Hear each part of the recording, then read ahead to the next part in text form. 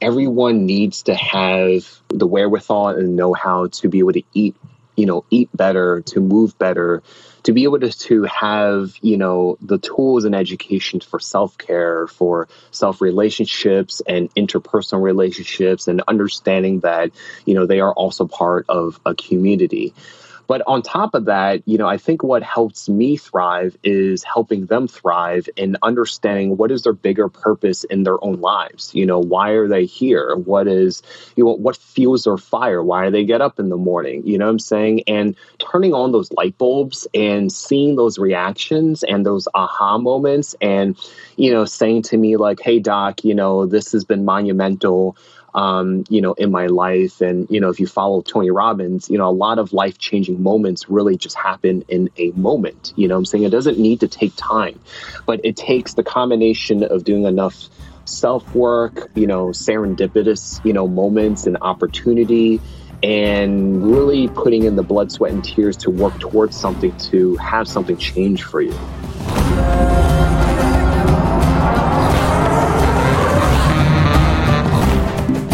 Welcome back to the Yogi Triathlete Podcast. We are Jess and BJ, and each week we share stories of people looking, finding, and living their purpose. People who are sharing their gifts, being in service of others, taking risks, living against the grain, and thankfully redefining the paradigms of society.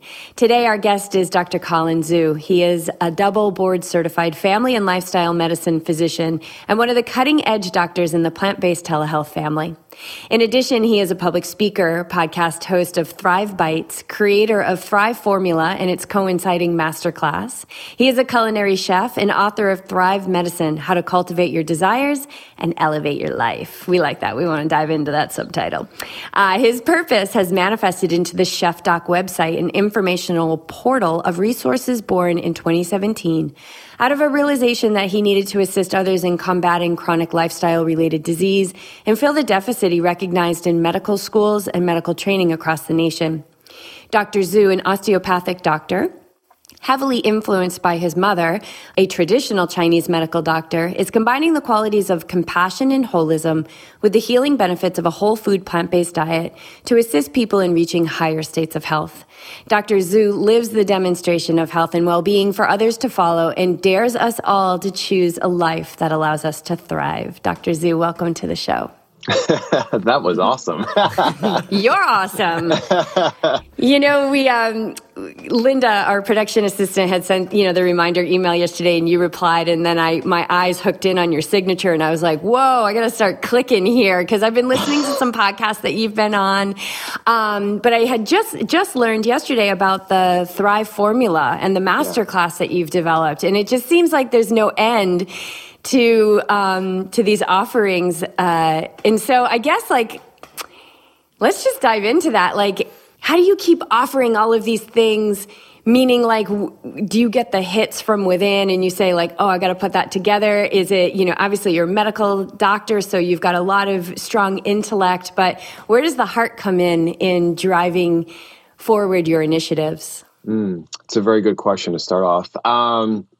So before I can answer that, I guess, just to kind of bring it back home, I like to start off by saying, my mother, kind of inspires me. She's a traditional, medical doc, Chinese medical doc. And I didn't come from a long line of MDs. And so growing up, working in and out of her office, you really see the values that are really, really beautifully conveyed in, compassion and empathy. And she really taught me from, how to look at a person in a very holistic manner. So I went into school, thinking I was going to blend Eastern and Western philosophies. I chose osteopathy because beyond allopathic medicine, it involves our hands to be able to diagnose and treat. That's how we are, different as DOs versus MDs.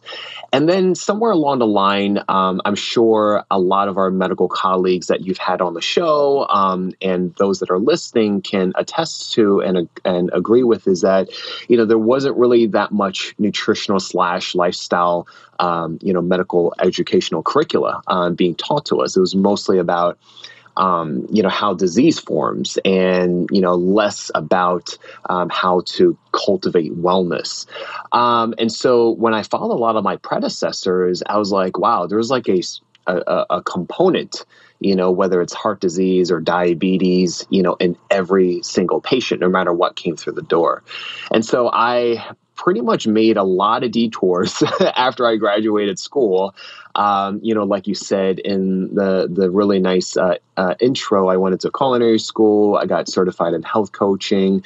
And then on a deeper journey, I just started a lot of self-work, reading a lot of books, traveling around the world, especially, in solitude. And this was way before COVID. And looking back humbly, I've been really blessed to kind of have those experiences. Who knows going forward how much, how much deeply and freely we can do that with everything going on. But yeah, that all kind of, really went into me. And then crossing paths with, future mentors and, different walks of life. And that really cultivated, me starting the Chef Doc, which was the anchor, 4 years ago. And then the book came, and then the podcast came, and then the masterclass series was the latest venture this year. So do you remember like the moment where like Chef Doc was born? Ooh, that's a good one. Like when you said, I gotta move forward with this. Like I have to do this. Well, I don't think there was a defining moment per se. I think that was born out of my professional frustration, where in school and training, and then eventually into my professional career, where, I mostly worked in, an office and a clinic type setting. I wasn't really a big fan of hospitals. And so, because I really love the rapport and the relationship building with my patients, but I found it to be very inefficient and sometimes very ineffective because, in our modern healthcare, system, we're only given a certain amount of time, probably on average, maybe like 7 minutes per, patient visit. And in that time, depending on who comes in, you have to combine, education, making sure, the patient is informed in decision-making, going over their meds, going over referrals, and then if you're lucky, anything on top of that in terms of education, and then setting them up for something else. So it's just not enough time. And so add to that, when doctors are not trained enough in terms of school, and they're not as confident enough to dispense the information. And then add on top of that, when you look at surveys, 2/3 of patients still look up to their primary care physician or their doctor as their main source of information. Nowadays, we have Google, right? So if you combine all that, it's almost like you're set up to fail from the patient's end, and then also from the provider's end, right? And so the idea of the Chef Doc was kind of to create an avatar where people can go to as kind of like a gateway to, branch out, to learn more, to, click that light bulb on, to, go on to something else. And, I do my best to kind of make it a one-stop shop, but if not, it leads to somewhere where another place where it's more, it's credible, what I'm saying? Because we deal with a lot of misinformation as well, especially in the nutritional world, so yeah. So why I'm curious on the culinary avenue versus strictly going into like nutrition, but I'm assuming culinary had some nutritional information in there, but going down a hardcore, need to know about the macros and all that versus like how to prepare your food and handle food and what foods. Yeah. So Definitely. what was that definitive split? That definitive split was the reason, nutrition is an evolving science, is ever changing, right? And you can learn it in so many different ways. I felt like I needed to know deeper and more profoundly about not just nutrition, but where did food come from? Where does the nutrition come from? And understanding the concept that everything is not singular components. Mother Nature didn't create just a vitamin and just a mineral. It created things wrapped around these components, right? So that's the whole concept of whole foods plant-based, as opposed to, just thinking about things in singular components. Because when we have our bodies, right, we talked about, our mindsets and, bodies, everything is connected. We are more and more convinced, not necessarily convinced, it's probably not the best word, but, we are more understanding of the concepts that our emotional, physical, and mental health are all interconnected, right? If we had this conversation even 5 or 10 years ago, it's more of a disparate idea. It's more of like, I'm not so sure. But now we have like things like the microbiome and gut health and, everything connecting, for example, gut health to brain health, things like that as an example. But going back, it's like you can't understand nutrition if you don't understand the food, and you can't understand food if you don't understand where it comes from, right? And how it's prepared, how it's sourced and plating and everything coming together. And so, the culinary arts just made a lot of sense. However, you have to look at how it's taught, right? Most culinary schools are based off of the French technique, right? Nothing wrong with that.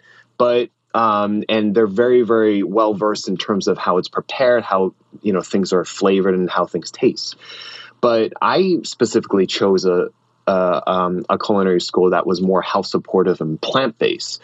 So I enrolled myself into the Natural Gourmet Institute, and that was pretty much started in the 70s in Manhattan in New York City, pioneered by Anne-Marie Colbin. She was a PhD and very pioneer in her time. And, since that school got acquired by the Institute of Culinary Education, and they continue that mission of hers. So I hope that answers your question. Absolutely does. Yeah. I think an understanding of food is like so simple, yet it can be so profound in someone who wants to make change, who wants to, change their diet. I think what's easy is like you just go to the store and you look on the back of a package and the processed food and it says, this is all the breakdown. And you're like, okay, well, I don't have much time to prepare. I'm going to grab the simple food and it seems healthy. It says healthy on it. I'm going to take it home. And that's the quick fix, right? And I think the basics, I was just talking about this on our team, our group of athletes, talking to them live about, what we have to fuel ourselves leading into a workout. And it's really basic. Like we were all like a banana, a piece of toast with peanut butter and banana on top of it. And it really wasn't complicated. It was really just like, why do we have to make it so complicated? Complicated, why can't it be simple? I think bananas are like the simplest form of fuel. It's perfect packaging. So yeah, I totally get it. I think that's a brave way to go, because I think, or I've seen many avenues of wanting to understand how many calories a person would need in order to sustain their energy throughout the day and lose weight and be able to still be active. So I think understanding your source is actually a pretty amazing way to go about it. Yeah.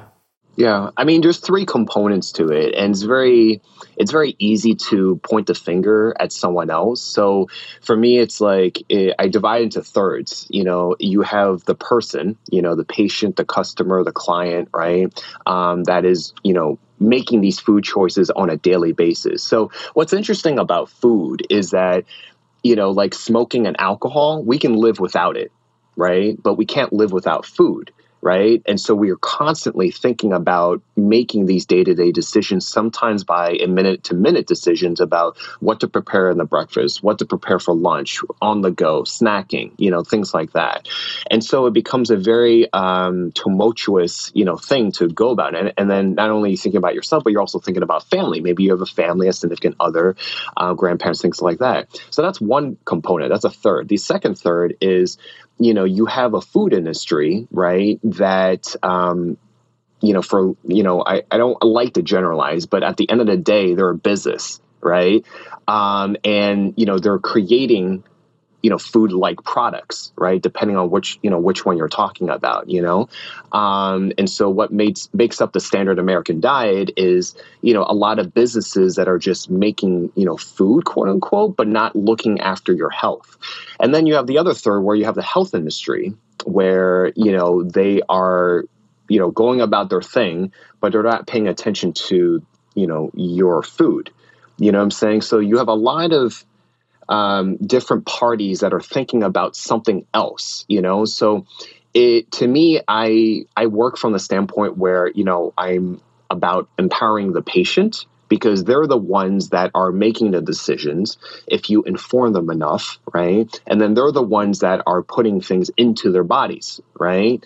And so, you have to empower the patient. So that's why a lot of what the Chef Doc is really educational purposes, you know what I'm saying? And I think that the more education you can empower yourself with, then you can make, better informed decisions.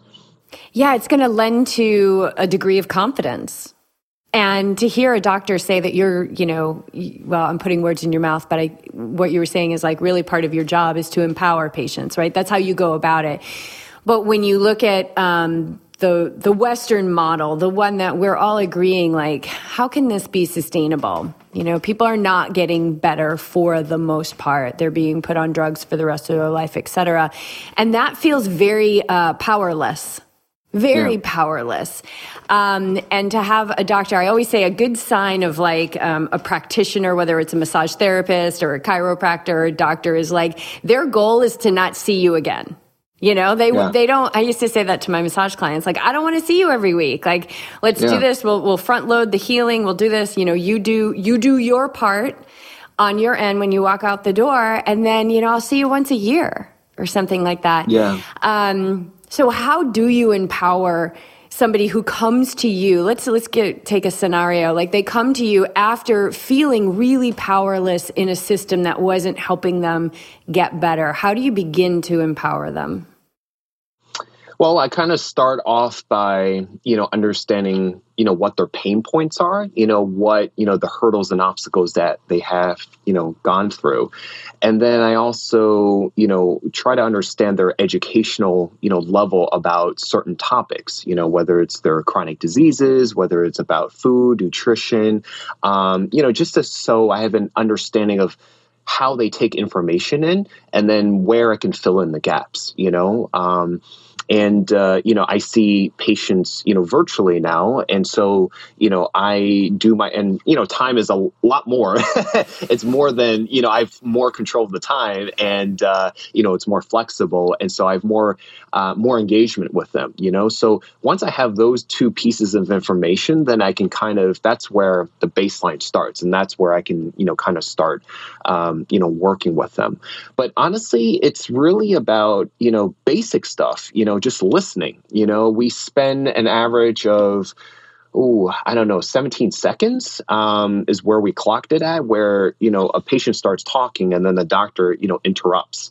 It's like literally 17 seconds into the conversation. And so a lot of it is, and it's not intentional point, from the doctor's point of view. They're set up that way because they know that they have a certain amount of time that they need to, get certain things in. Like, Mr. Smith, I need to get your medications in order and check, your labs. And so there's they have like a script in their head of what they want to do when they enter into the room. But a patient doesn't know that. Their patient just wants to kind of, in a way, share, be able to kind of unload, right, and express themselves at the end of the day. But when you are in a setup where you don't have enough time to do that, then it's not really a win-win for both parties. You know what I'm saying? To kind of empower them, because I have more time to, work with them, I do my best to kind of listen and, be able to redirect and refocus them and, things like that when, it gets longer than necessary. So, but yeah, it's, you do your best to kind of listen, to have no judgment, to empathize with them, and to listen from a, level of compassion and doing your best to put yourself in their shoes as much as, you can. Yeah. I like to say, as a, on the patient side, or I guess anybody, are they doing the best they can with the information they have? Like, with the amount of information, are they trying the best that they can? And I'm sure you see patients that come in and have this belief around maybe what they've been told. Like, I need to have this particular prescription. I cannot eat, these kind of leafy greens because of that. And so they've built a strong like belief around that, and then they're coming to you, and you're listening to this. You're listening to the story, the belief system, and then you can sort of see that their attachment to it. So they're attached to how they believe it should be, and then you need to kind of open up the light, you could say, like that there's more things possible. Are you confronted many times with resistance, or I mean, I'm sure they're coming to you because they're looking for something else, but we always butt up against our ingrained belief systems. Yeah. So that's a good question. As a family doc, I really enjoy the specialty because I don't know what comes through the door at the end of the day. I think I would be really bored as a specialist. But I think, I've met all kinds of people. I've met, hardcore carnivores to extreme vegans and everyone in between. And so I don't really push them one way or another. I do my best to kind of meet them where they're at. And for me, it's more about progress over perfection. So if you can just if you imagine like you standing, on a field, right? Or on a beach, just like a wide area, right? And you're in a straight line, you're just, walking. And then I asked you to shift yourself, 1 degree, right? And, and then asked you to start walking straight after you shifted, 1 degree, off. And I asked you to start walking straight. Eventually, in the short term, it may not seem like it, but eventually you'll just end up in a different direction, So the point is that, I want them to focus on progress, not perfection. And, I do it in a very, judgmental point of view. And so like when they are attached to certain things, or they're, depending on what level of motivational change they're at, I just work with it, what I'm saying? And I don't push it, So if I have a patient, for example, that is more hard set on, wanting medications and wanting referrals and procedures, then I don't fight them on it. When things are medically necessary, then we'll do it in that way. But when you encounter a patient that, wants to make changes but doesn't have the resource, right, then, there's something to work with. And then you have another third set where, they've done all they can. They're just open and hungry for more information. Then that's easier for me to, work with. So I've worked with the whole gamut. And I don't try to butt up with them. I go, it's like water, you try to go with the least resistance, what I'm saying? So yeah, absolutely. We've been using the phrase wu wei around this house a lot. I don't know if you're familiar with it, but it's from the Tao, and it's surrender, but that doesn't mean no action. Right? Like, I mean, we take action, but we stop fighting what is. So however the patient is showing up to you, even if you can see this whole other way that they could show up to you, it's not fighting the way they're showing up to you, and then doing the best you can to continue to introduce perspectives, behaviors that could become better habits. Right. And I also like to add where, in a traditional medical visit, it's like, patients don't really have much of control of like where the direction of they're going, where they're going. Whereas the provider, it's like, oh, Mr. Smith, I want to get your diabetes numbers down, or, I want to get your cholesterol levels down. I want to get your blood pressure down, So the provider, the doctor, has an idea of where they want to go. They want to try to meet certain parameters and numbers and certain outcomes.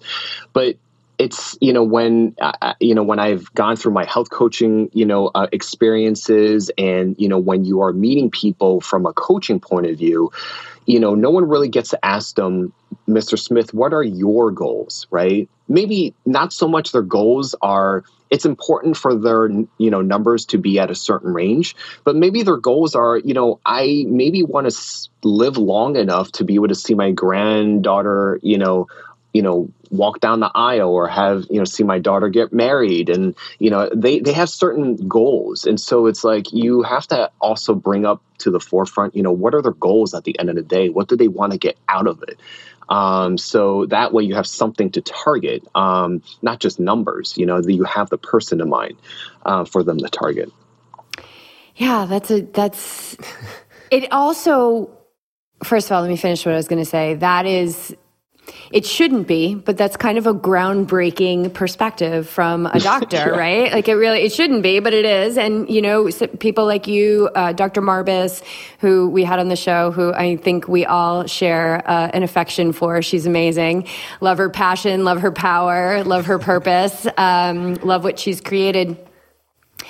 Yes, what you do is you assist them, for those that don't, have their 3 top goals in life.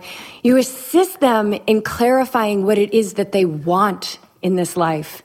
Yeah. And it always floors me, no matter how many times I've asked the question, that 90% of the time I don't get a clear-cut answer. I don't think that we take time for ourselves to really get clear on what it is that we want in this life.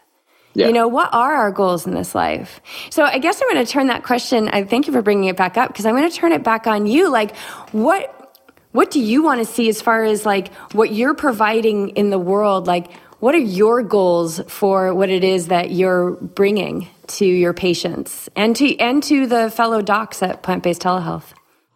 Yeah, definitely. Well, with the Chef Doc specifically, the mission and value, I guess, statement with it is to be able to inspire and impact as many as possible while creatively and authentically expressing myself.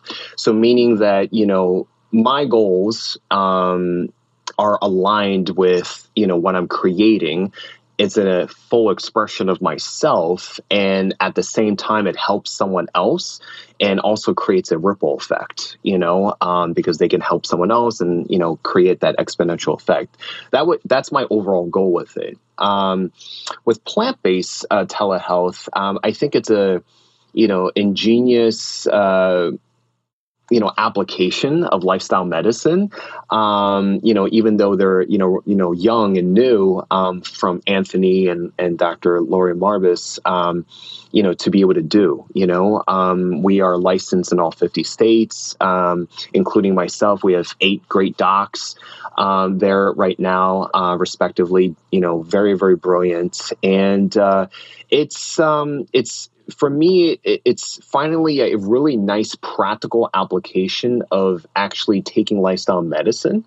For those of you who don't know what lifestyle medicine is, it's using lifestyle evidence-based approaches to prevent, treat, and reverse chronic lifestyle-related diseases. And actually using that application to help others. And I think it's a great opportunity because we're in a pandemic world where everything is virtual, right?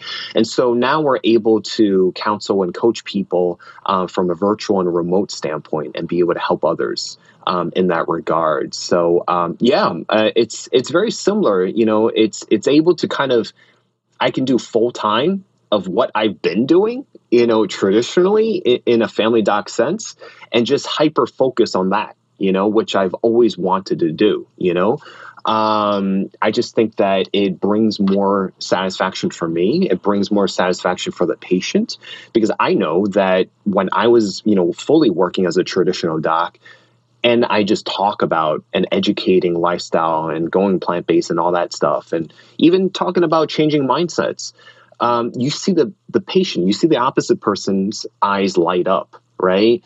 And they realize what's important in their lives. They realize, what's essential, because I bring it back home for them, in my own way. I just bring it back home for them in the forefront of, what do you really want? What is very important to you? What do you prioritize in your life? You know what I'm saying? So, how can we get towards you saying, I don't want to have regrets in my life, because that's what I'm about, for me personally, I've lived a really humbling and grand life that if I were to die tomorrow, I'll be fine. I have no regrets, So, I want to be able to get that, with the work of the Chef Doc and with, the work of plant-based telehealth. So, how do you continue to cultivate your authentic self?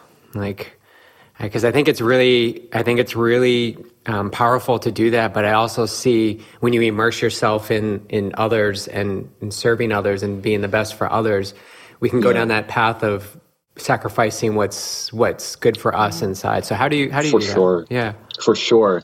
It takes a lot of self-work. Mine started like a decade ago. And it's the combination of lots of books, lots of conventions, meeting a lot of, great, beautiful people.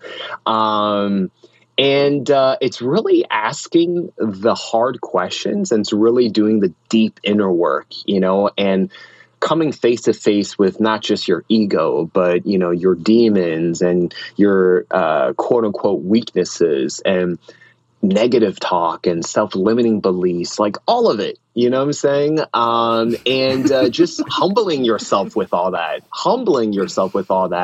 And at the end of the day, saying to yourself that, obviously everyone, and I respect everyone's, spiritual / religious, perspective, but it's kind of like, I see it as more of like energy. Energy can neither be created or destroyed. It's just transformed into something else. And I just see myself as more of like a form of energy in this whole globe, interconnected with everyone else. I like using the analogy of a spider web. And, if you touch one end of a spider web, it, has an effect on something far reaching on the other side of the spider web. It's the same concept, with energy as human beings, with also plant life and animal life and, everything, And so understanding what you say to yourself, what you don't say to yourself, what you do, what you don't do, has a grand effect on almost everything around you and everyone around you, So when you have that understanding, then, the next step is, I guess, I like that Spider-Man quote, for those that are into comics, but, that famous Spider-Man quote, with great power comes great responsibility. And it's understanding that when you understand you have that kind of effect on people, I think it's a responsibility and a duty to do yourself well, meaning like practice enough self-care, whatever that is for you, whatever form that takes, whether it's yoga or physical activity or meditation or journaling or anything, having that time for yourself and doing that, making that a practice. Have I fallen off of the bandwagon at times? Of course, like everyone else. Have I had, a lot of, negative self-talk? I've had imposter syndrome before. I've had, I battle through chronic anxiety, I have OCD, so like, I have a lot of, areas of improvement for myself, and everyone's going to be different. And also the compare and contrast game, and we live in a virtual world, social media, internet, and it's very easy to say that you're not enough. Or you're not good enough, or you don't have enough, or you don't know enough. And, it just keeps going. So it's a lot of work. But it's starting with saying to yourself, it's okay where I'm at right now, and to just build upon it. Right. It's that ancient proverb where the journey of 10,000 steps starts with the first step. So. Well, you're subscribing to your philosophy of progress over perfection, that we are all exactly where we need to be. And if I'm in the midst of a lot of negative self-talk or imposter syndrome, it's, I'm exactly where I need to be right now for whatever that next step that I need to take, or that next piece of clarity that I'm going to receive. So do you have like a morning routine that you tend to follow? I would need to. No, my morning routine is I wake up in the morning. I have my cup of coffee, and my ideal morning routines would be setting that intention of what I want to get out of the day. Sometimes I would have a little prayer in terms of, like for me, I, just talk with the universe, and I just say, be able to kind of grant me the strength to be able to get over this challenge or this obstacle, or to have, what you want or desire in that day, what I'm saying? And keeping it simple, always keeping it simple, because For an individual like me, I could easily overcomplicate things, overthink things, so it's understanding, not necessarily where your weaknesses or limitations are, but it's more understanding where your habits are and where your patterns and tendencies are. So in order to have good, effective, positive behavioral change and lifestyle change for yourself, which is, where it really comes down to bare bones, is understanding how we could change that, at the end of the day. So again, that also takes a lot of self-reflection. And understanding of yourself. Yeah, well, it's when we're in that, we would say contrast, right? When we're in like recognizing like, oh, this is a habit I have that is not so great for the life that I want to live, it immediately opens us up to the opposite habit, which will drive us in the direction of what we want. So we, this labeling of like, oh, a bad habit or a good habit, and more of just empowering, to use your word, empowering people to just observe as they move through their day. And, that's really was so life-changing for me, was like, well, hold on a second here. Like, I want to see a peaceful, loving, kind world. Okay, now what am I contributing? Because like you, I believe that if I hit a speck of that spider web, there's gonna be a ripple effect through all of it, right? That my energy matters in each moment. And when I just started to watch the words or the thoughts or the actions, I realized that it wasn't always lining up with what I wanted to see in the world. So it gave me that opportunity to see where I could clear it up, where I could have grace for some bad habits that needed time to burn off. But if we're able to kind of remove the heftiness of like, that's bad and that's good, then we're able to just kind of see, okay, here's where we are, here's where I want to go, and what needs to be cleaned up in order for me to head in that direction. Yeah.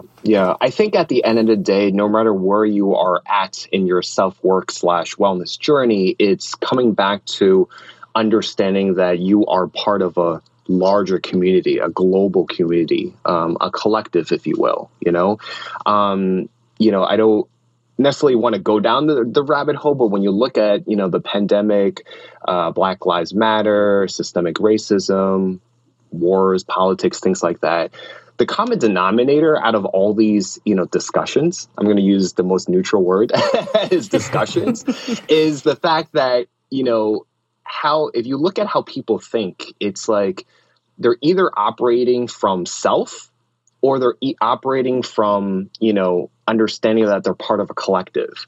So the reason why you have so many debates is because, we have less people, thinking about the bigger picture. I'm a big picture oriented type of guy. So like, I cannot operate. I could not even be here without, for example, you talked about my intro. I could have not been here without, all these great, fine, brilliant, people that have been my family members, my friends, my mentors, loved ones, things like that. I stand on the support of others, and my role is also supporting others. So it's like a lot of, what I'm saying? Like, that's how the energy transfers, like the paying forward. When you say pay forward, that could be like something material. That could be something in terms of currency. That could be time, right? So in a way, when you think about, the different challenges and struggles that we have in our world, it's going back to, asking the question,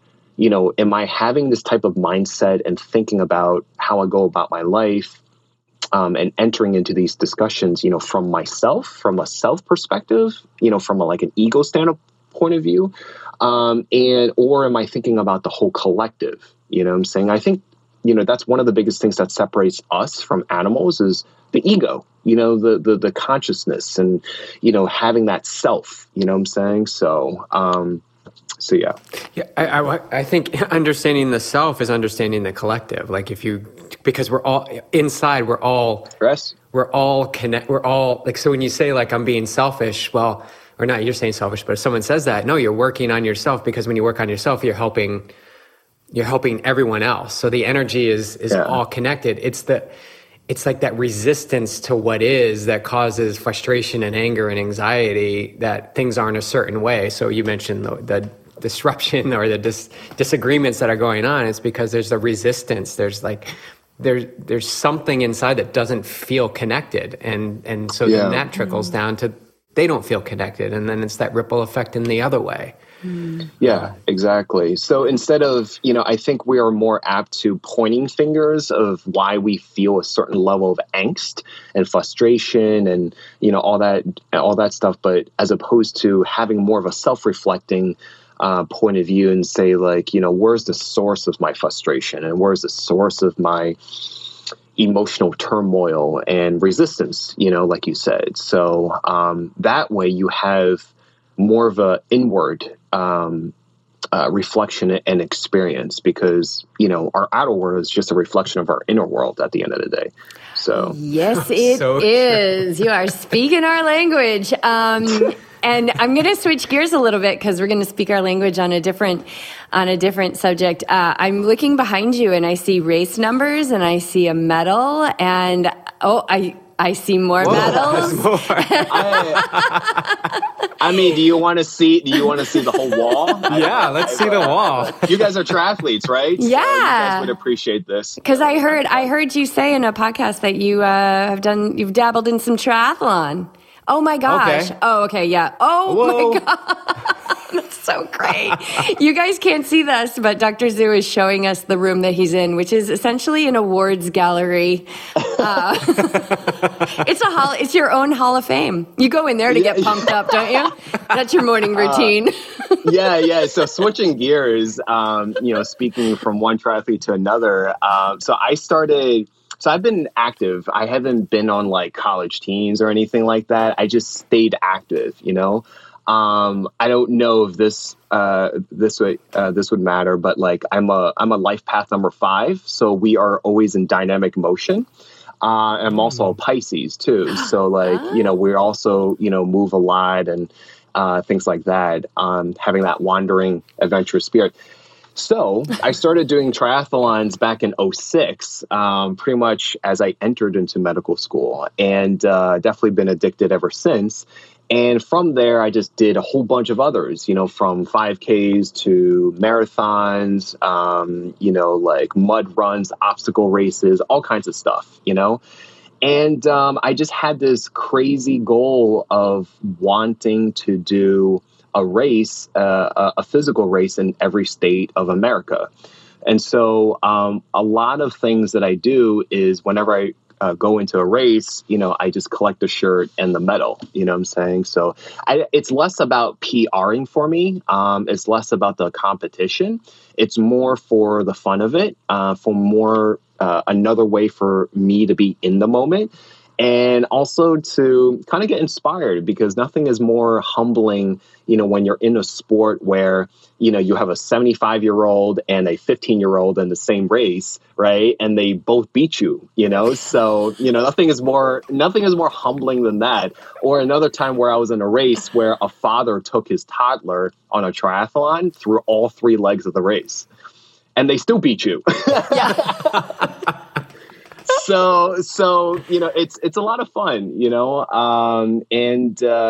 obviously the pandemic kind of, had to there was a lot of cancellation of races and things like that. But yeah, I got a half coming up in Oklahoma in October. And I'm trying to look at Maine and New Hampshire for future races as well. So very cool. So speaking from your experience as a triathlete, but also your knowledge as a doctor and a culinary chef, what do you feel or see or know as the benefits of eating a whole food plant-based diet for endurance athletes? Yeah, so I get this question of, when I started and why I did it. And it started in 2014, after my New York City marathon. And up until that time, I was training a lot for obvious reasons. And I was getting a lot of joint pain, and I was getting a lot of bloating sensations and hip pain and things like that. And so I've been reading the research at that time, and I just said, why not, And so after I switched, and this was, after the race, I just realized that the bloating went away. The joint pains went out, was better. My recovery was better, you know what I'm saying?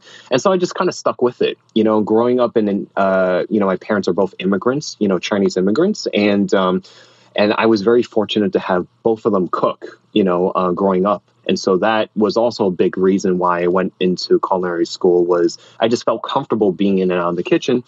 And so,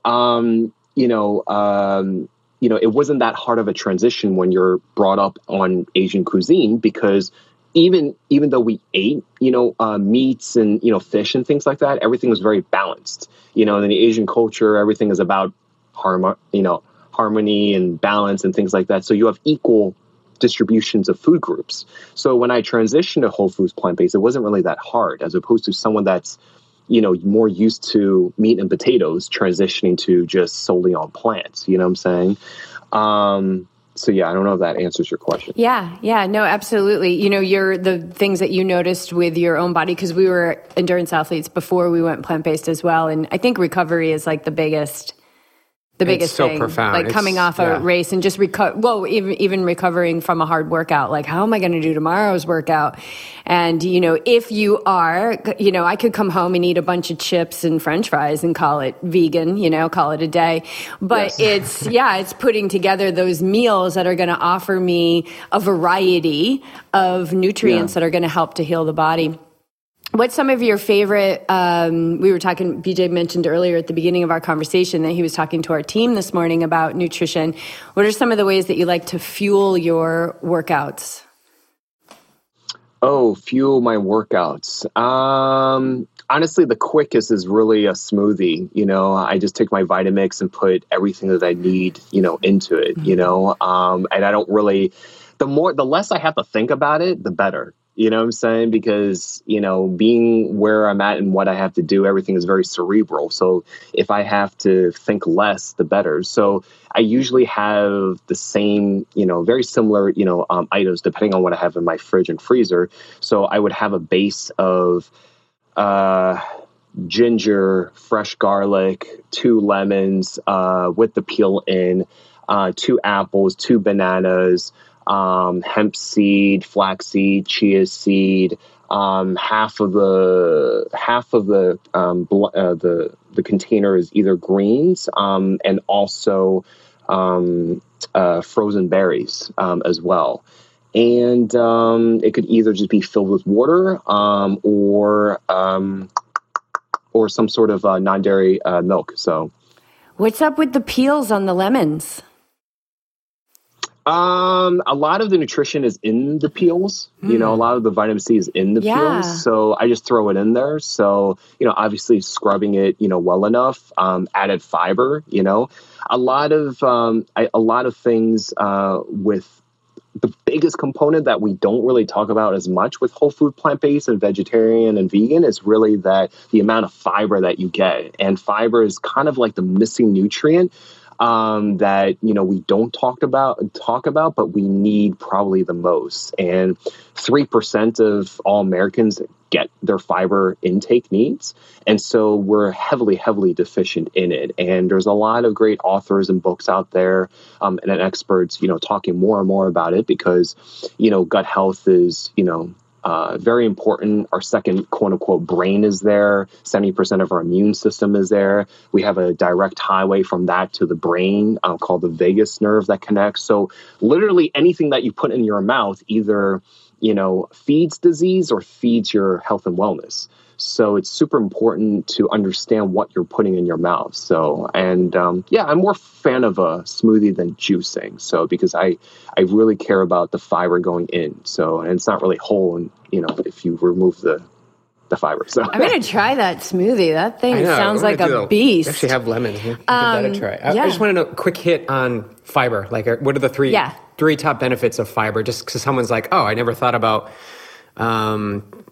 focusing on fiber. I've been focusing on how much protein I'm getting in my food. Nobody's doing that anymore. They know that's so old. That's old news. So why fiber? Fiber.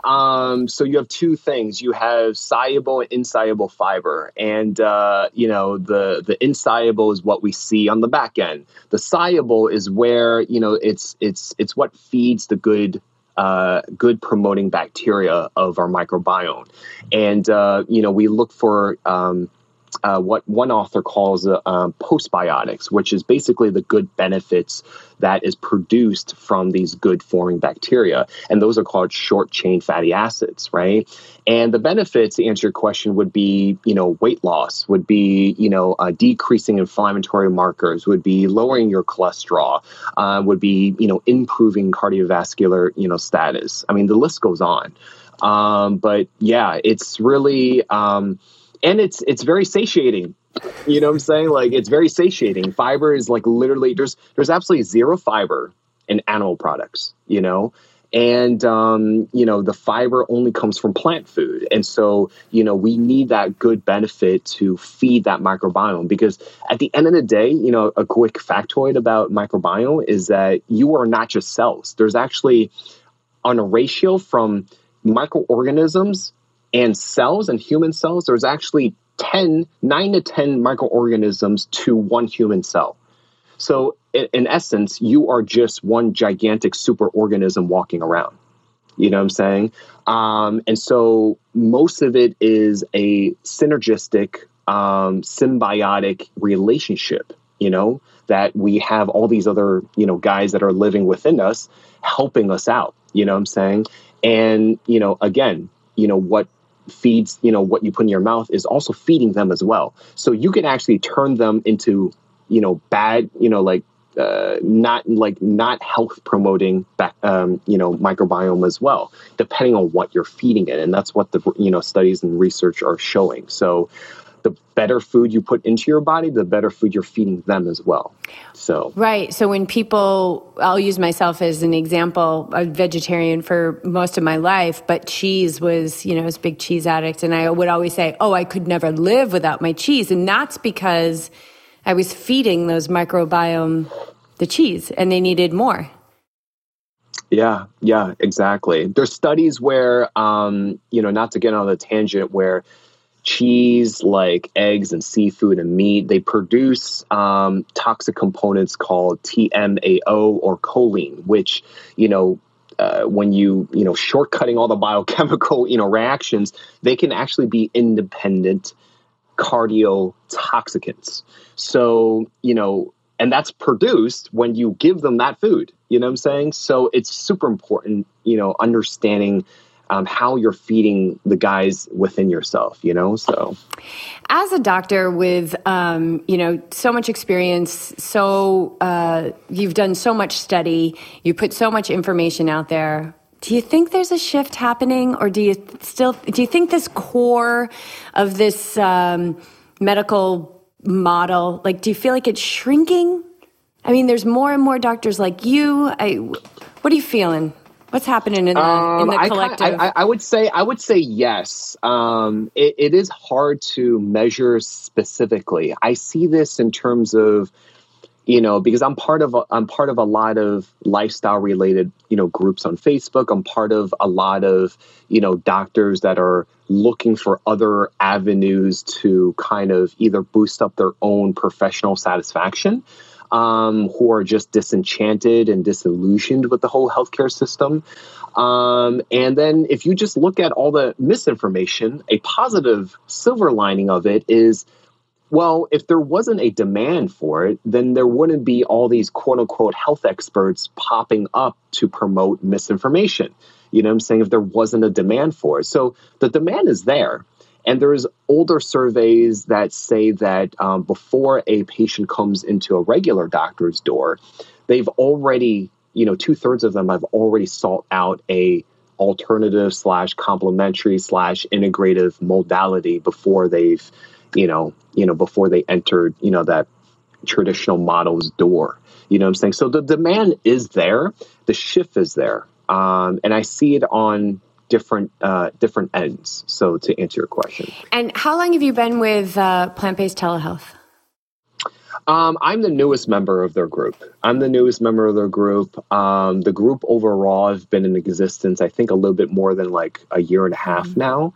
And a lot of us are part of the group, the American College of Lifestyle Medicine, which I've been part of since I was a medical resident since 2013. And they're a fabulous professional / academic organization promoting lifestyle medicine. So I've been doing this for some time now.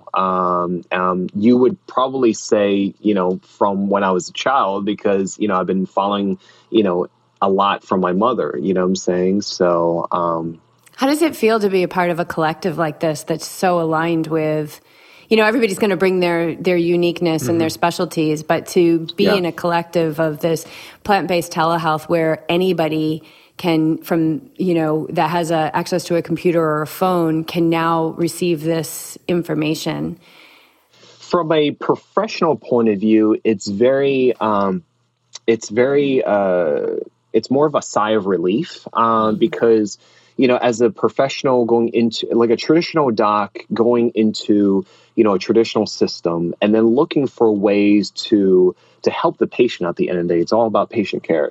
To look at other ways that are, minimizing side effects, minimizing costs, more beneficial, and looking at, all these, basically essentially going through all these detours, that I have, and then you're entering into an organization where I did in 2013, where I felt like that was, that's been my tribe, like I'm in the same room with like-minded people, because being a doc, it can be a very lonely and sequestering type of profession where, if you think about it, it's like if you just follow the straight path, we basically sacrifice all of our 20s, so you don't have much of a social life, and a lot of us,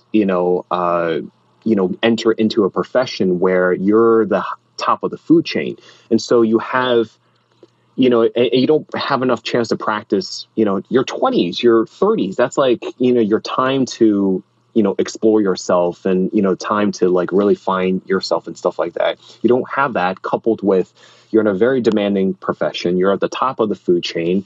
A lot of decision making, the buck stops with you. So, it could be a very lonely and burdening, profession at times. And that's why a lot of, those that are not in healthcare professions don't understand that, physicians go through burnout. Physicians have very poor wellness. There's a lot of physician suicide. And it's not surprising, the healthcare system before the pandemic, a lot of people switch, and quit, you know what I'm saying?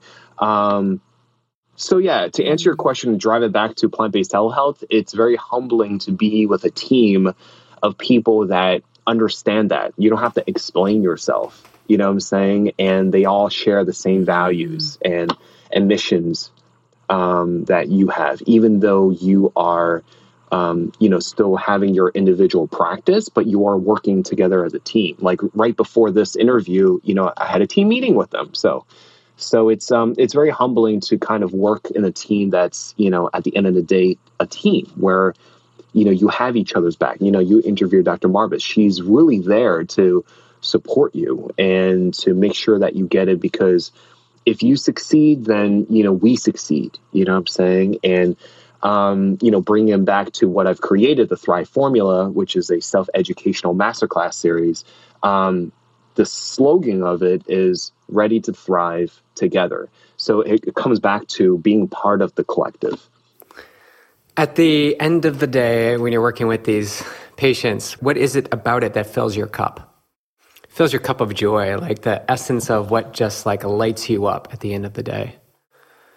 I think, fundamentally, I think, everyone needs to have the wherewithal and know-how to be able to eat better, to move better, to be able to have, the tools and education for self-care, for self-relationships and interpersonal relationships, and understanding that, they are also part of a community.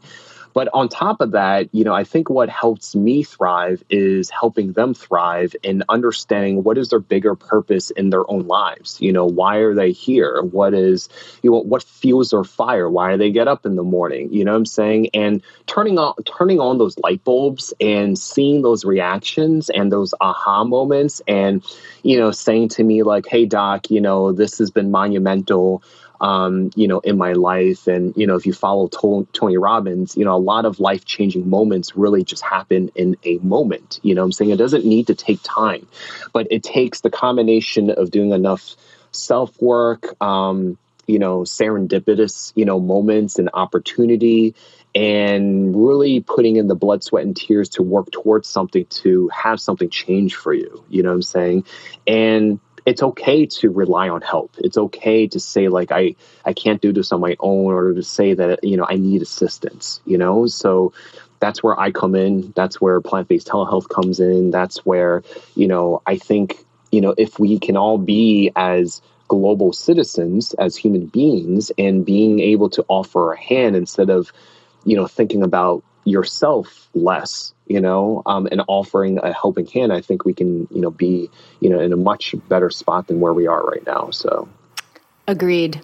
Yeah. I think that's a perfect way to wrap up Beautiful. This conversation. We will put links to all those things that we talked about. So I highly encourage you guys, go check out Chef Doc, go check out Thrive 5. The masterclass, everything. And of course, plant-based telehealth. After we talked to Dr. Marbas, we, stopped the recording, and she was just like, do you guys want to interview everyone on the team? And we were like, yeah. And then that's when everybody got the email, and you were the first one you were like, I'm in. And so our guests will be able to look forward to having one of you guys every month until we run out, and then we'll just circle back through again, because the message is there, and the collective is supportive of the message that we're sending out into the world. And super grateful for your time today, Dr. Zhu. Thank you so much for what you're bringing to the world. And you're up in LA, right? Mm-hmm. Yeah. Okay, cool. Well, we're in Carlsbad. We're in San Diego. Oh, nice. Yeah. Nice. So at some point, maybe we'll cross paths in maybe the physical. Race. Yeah, maybe at a race. Yeah. There we go. There you go. Now we're talking. I love it. Okay. All right. Awesome. Thank you so much. Thank you. Take care.